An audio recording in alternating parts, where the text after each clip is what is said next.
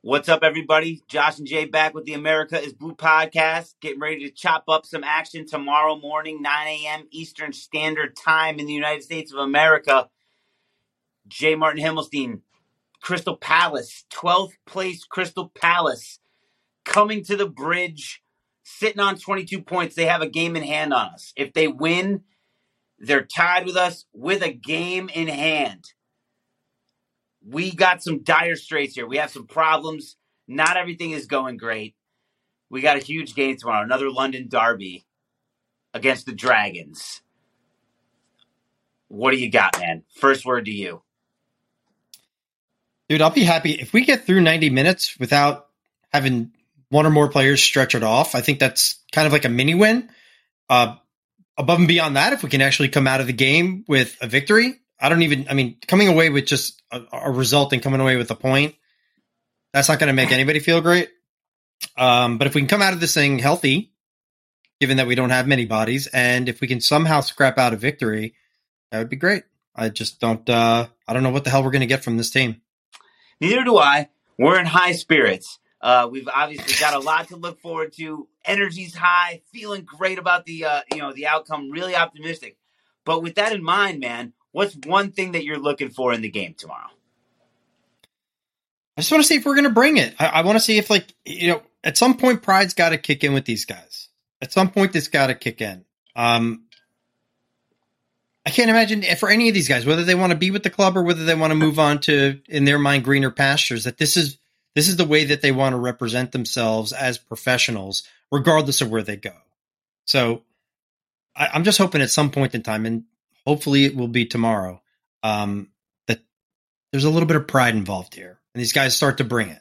That's what I would like to see. Give me some energy. Agreed. Well, there is some good news, I guess, that we can talk about leading into the match tomorrow. The huge outlay of cash, even though it's not Enzo Fernandez, bringing Mudryk in and, swiping him up from Arsenal, that could be a good thing. Did we overspend, Jay? Was there an overlay? Are we panic buying? I mean, Bowley's got a lot of money. There's no doubt about it. I think that we're going to keep bringing in a lot of players. What'd you think of the Mudryk signing? I don't know what to make of it. I don't know. This thing was lined up for Arsenal. The guy has been very vocal. Explicit about wanting to join Arsenal. If he's going to leave Shakhtar, you're going to the Premier League leaders. They're up on the table. You can go ahead and get a Premier League crown. You're going to be guaranteed Champions League football. And from what I heard, that the packages that Arsenal were putting together weren't too far off from what we put on the table. And now all of a sudden, you had your intent as a player to go to Arsenal, and now you're coming to Chelsea.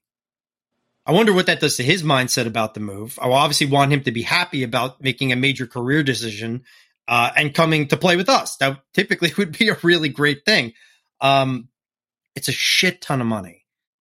It's a shit ton of money for a player that is rated in the 50 to 60 million range, and we're dropping a cool Hund.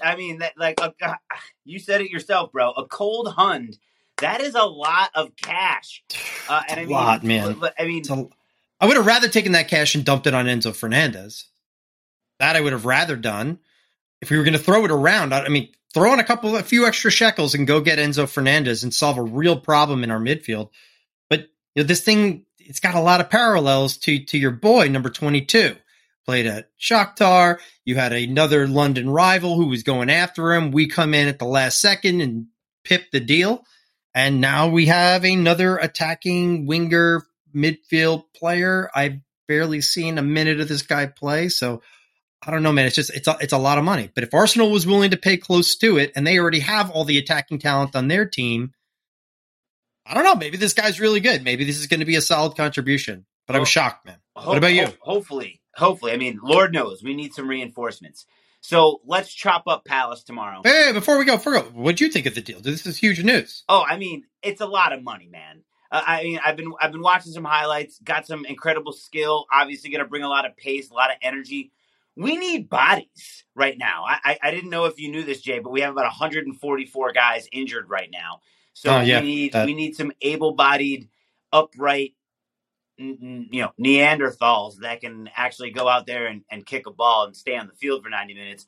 Lord knows if we still have the same doctors and physio staff, everything needs to get shelved on that part of the club right now. But that's a different story for a different cast. So let's chop up this game tomorrow. We all know Palace has Wilfred Zaha, the danger man. He's sitting on 6 goals. A big thing I want to look out for tomorrow is we have a habit as Chelsea Football Club as breaking a lot of streaks in a bad way.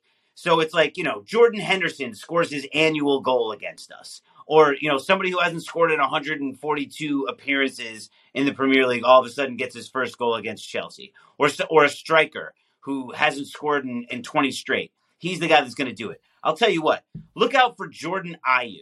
He's got 1 goal in the league. He's got 17 appearances. He'll probably bag a brace, although I'm hoping we can maybe just limit him to 1.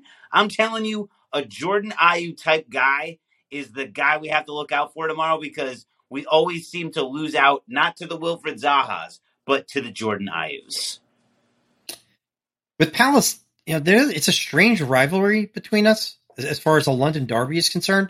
Like, obviously we have the upper hand on them, but they always seem to kind of scrap it out with us and play us tough. And with them, they're so up and down. Like I've actually seen a lot of them this year. There are games for stretches of games where they look really good. Yeah. And then there are other times where they just look like complete shit. They just never look like complete shit when they're playing us. So it's going to be dangerous, man. It depends on what Palace shows up. And obviously it certainly depends on what Chelsea shows up. No doubt about it. So let's dive right into the lineups, my friend. I think it's fair to say we both know that Kepa Arrizabalaga, despite the recent struggles, is definitely going to be minding the net. Looks like Mr. Mendy is still on the mend. That shoulder problem just hasn't quite gone away. So let's get right into the back 4. That's assuming you're playing a back 4. I'm playing a 4-2-3-1. I'm switching up from the 4-3-3 traditionally. So you give me your back 4, bud. I'm going 4-3-3 formationally, and as far as my back 4, I made a last-second change. I can't throw Dave back out there. I just can't do it. As much as, again, we don't have a traditional right back, I can't stomach it.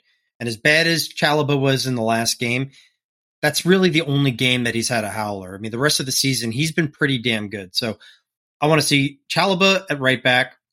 I want to see Silva and Benoit Badiashile in the middle. And I want to see Marc Cucurella on the other side. Wow. I like that you're giving Badiashile the debut. That's a good call. We do need some bodies back there. I'm going to, slightly go against you there. I hate to do it, but I just still feel like Dave's the only option out on the right as of right now, because a lot of our youth, we still need to stay tight in defense. I would just say we need more out of the left side. We need more out of Cucurella and the other side of the pitch. So I'm going Dave, Silva. I'm playing Chalobah next to him. I still have the confidence that he can play that position, and Cucurella. Yeah, I think you're probably right as far as what's going to happen. I can't imagine we're going to throw out Koulibaly again. He's been so bad for so long now. But I personally want to see things shaken up. But I think you're probably going to be right. Unless we play a back 3 and then we're all screwed. Yeah, I don't see that happening. Give me the midfield. So midfield, I'm changing up a lot here. I'm so sick of seeing the same guys going out there doing the same things. I want Lewis Hall back in his natural position, playing an 8 role.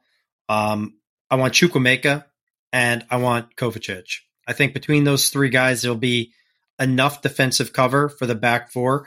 And also give you some options as far as who can make runs up the field. Because all 3 of those guys can do it. I definitely agree with that.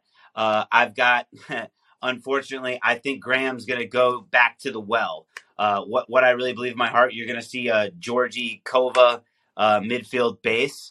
And then I'll just go right into my 3 as well. I got Mason Mount in the roving 10, flanked by Carney and Hakim Ziyech.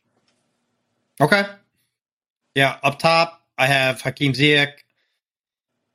I have Mason Mount, and I want Didi Fofana. I don't want to see I much have more of Fofana Kai at Havertz the at the tip of the moment. spear right now. So, I want to see Fofana, but I think he's going to throw out Havertz. So I'm going to say Ziyech, Havertz, and Mount. All right. Well, I mean, I have Fofana in mind. So, again, to be clear, I got Georgie and Kova at the base of the midfield, Mount in a 10, Ziyech and Carney out on the wings with Mr. Fofana at the top.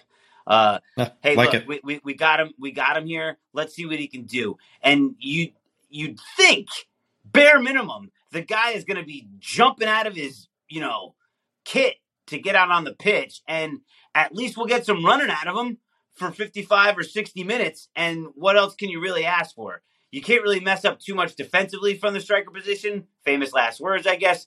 But, I'd like to see some activity, some desire, and somebody who wants to earn a paycheck leading the line. And listen, the reality, I think you're absolutely right. The reality, and that's why I've been begging for him to get a shot in the last few games. It's like, what do you have to lose? You're not getting any goals from up front anyway. Why don't you throw a guy out there? If he sucks after 60 minutes, then you can bring Kai back out, and we'll see. We kind of know what we're getting from that. So let's see what you brought him in. I know it's not, he isn't a world-class player. He wasn't, highly rated. He's young. He was not that expensive, coming from a league that is not competitive compared to what we see in the Premier League. But who the hell knows? Get him out there. Let's see what happens for 60 minutes. And if he sucks, you can always swap him out. 100% agree with that. And especially nowadays with the 5 subs, we're still deep on the bench. You got options. You got plenty of guys that you can bring in. So completely agree with you there, dude. All right, man. Give me some scoreline predictions. I feel great about it. I mean, I feel good about this. So tell me how good you feel, brother. I don't feel good. I think we're going to walk away with a really shitty, boring 1-1 draw. Listen, I know that this club is going to turn it around, but I think we just have to be honest with the fact that we are close to the depths of hell right now. I mean, this is as bad as Chelsea has looked in over a decade. So it is what it is. And as fans and as a club, you have to hang in there through these periods so that you can really enjoy the good times. I don't know where we're getting it from. I hope I see it, but I don't know where we're getting it from. So boring ass 1-1 draw. I don't think we're going to have a pretty goal. I think it's going to be some ugly shit like we saw last time. Something off a rebound, knock it in, barely past the line, blah, blah, blah. Yeah, I hate when you do this because I was, the one who said that he was excited and felt great because I was lying. I actually have the same scoreline. It's going to be a 1-1 draw, and it's going to be terrible. Everything about it is I think we do have a chance to actually maybe score first. It's going to be a penalty. It's going to be something scrappy. It's going to be a header. But I'll tell you what, Jordan Ayew, 90th minute, these guys exist. We love giving up late goals. However we lose, it's going to be in the most brutal fashion possible. And however we draw, it's going to be in the worst fashion possible. If we manage to get a win, it will be amazing. I love this club. Nobody wishes them ill. But in reality, I just don't see us winning because we've been the worst Premier League team since Graham Potter took over. And dude, I'll say this. Maybe this should have been my one thing to look for.